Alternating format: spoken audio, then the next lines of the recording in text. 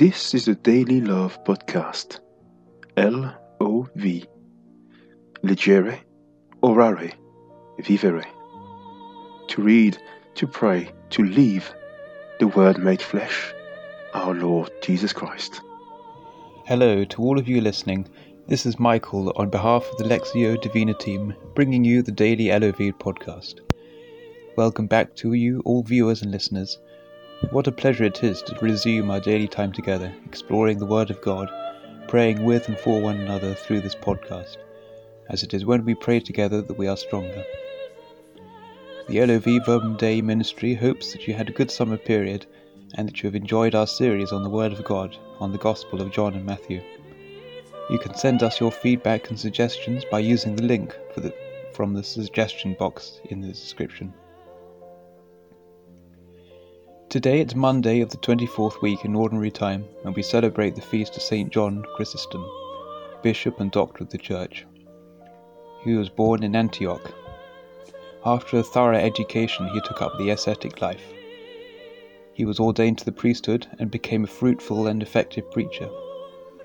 He was elected Patriarch of Constantinople in 397 and was energetic in reforming the ways of the clergy and the laity alike. His sermons and writings did much to explain the Catholic faith and to encourage the living of the Christian life.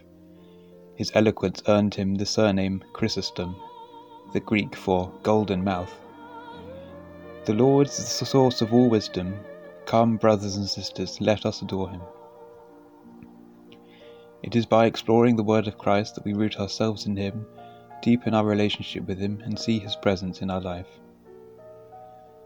Dear brothers and sisters, let's all begin in the name of the Father, and of the Son, and of the Holy Spirit. Amen.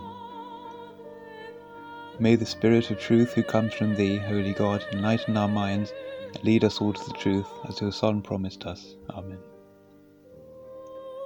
So today we are in the Gospel according to Luke, and we read chapter 7, verses 6 to 10. So Jesus went with them, and was not very far from the house, when the centurion sent word to him by some friends.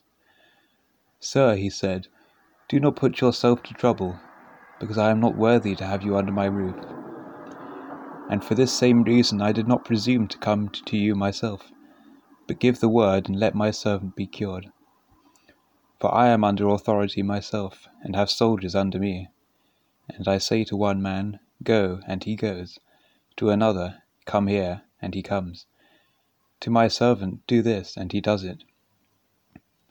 When Jesus heard these words, he was astonished at him, and turning round, said to the crowd following him, I tell you, not even in Israel have I found faith like this. And when the messengers got back to the house, they found the servant in perfect health.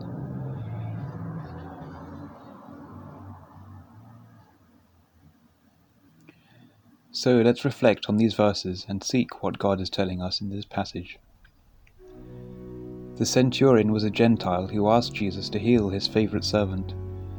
He sent some Jewish elders to speak on his behalf to Jesus.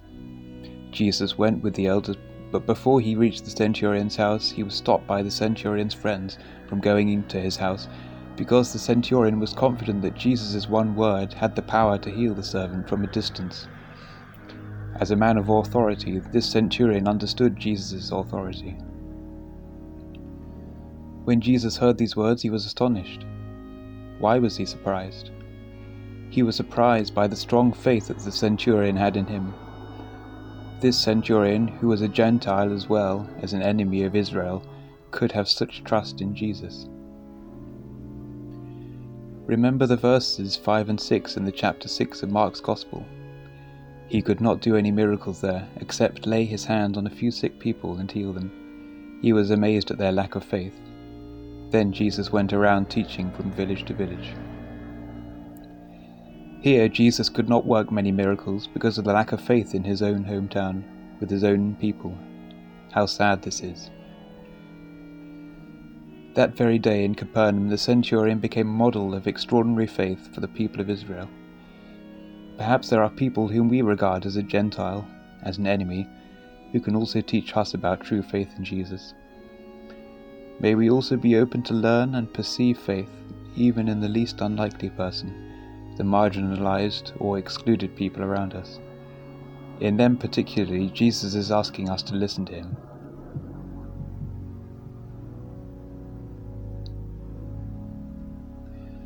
So, just a few questions for us to meditate on today. Do I ever listen to the Word of God in its entirety with attention, with respect, even though perhaps I am not able to fully understand it? What strikes me as I pray with this passage today?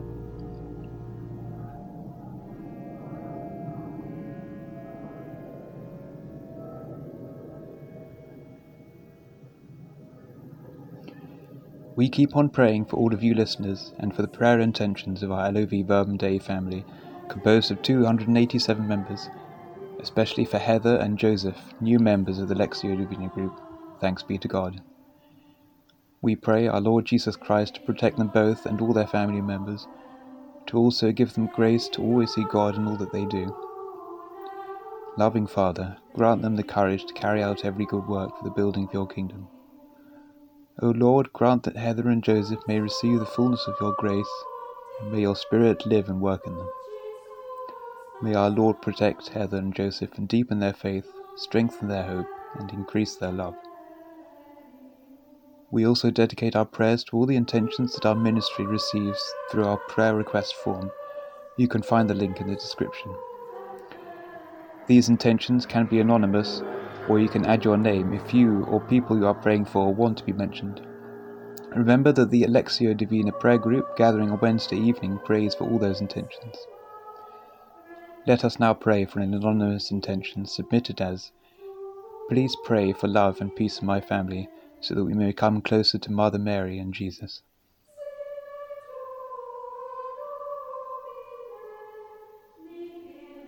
O Lord, we come before you with this particular intention and implore you to fulfill this intention in accordance with your divine will. Lord, in your mercy, hear our prayer. We now pray for our three communities, Os Motherly, Legion of Mary from St. Teresa's Church, Living Water in Trinidad and Tobago, and for Archbishop Jason Gordon, and for my Archdiocese of Southwark, our bishops John and Paul, all the clergy, especially Father Brian and Father Francis, and those in most need, for all families, that their homes may be domestic churches filled with prayer and charity, for all broken families in need of healing, all who are at new schools, for those preparing for the sacraments, for those preparing to be received into the church, and all who are inquiring about the Christian faith in one way or another. May the Lord draw them all into full communion with his church. For our seminarians, Fraser and Stephen, and may the Lord raise up many more good and holy priests in this diocese. For Bishop Declan of the Clifton Diocese, and our Holy Father, Pope Francis.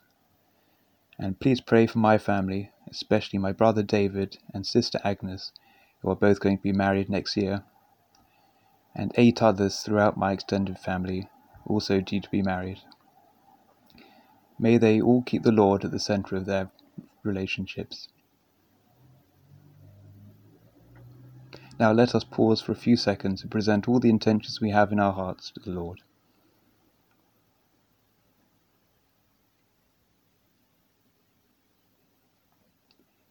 We now conclude this time together by bringing all these intentions towards our merciful Mother Mary, so that she may intercede for us to her beloved Son, our Lord Jesus Christ, by saying, "Hail Mary, full of grace, the Lord is with thee.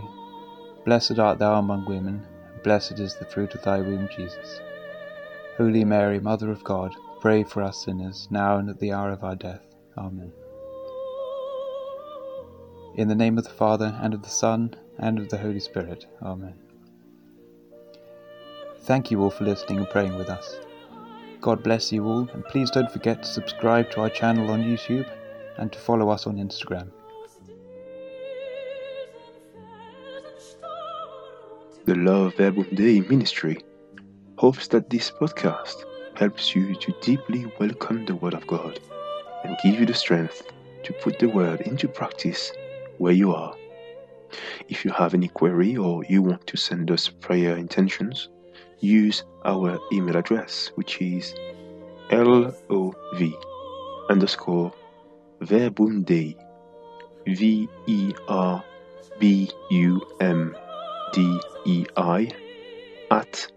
@outlook.com. Thank you.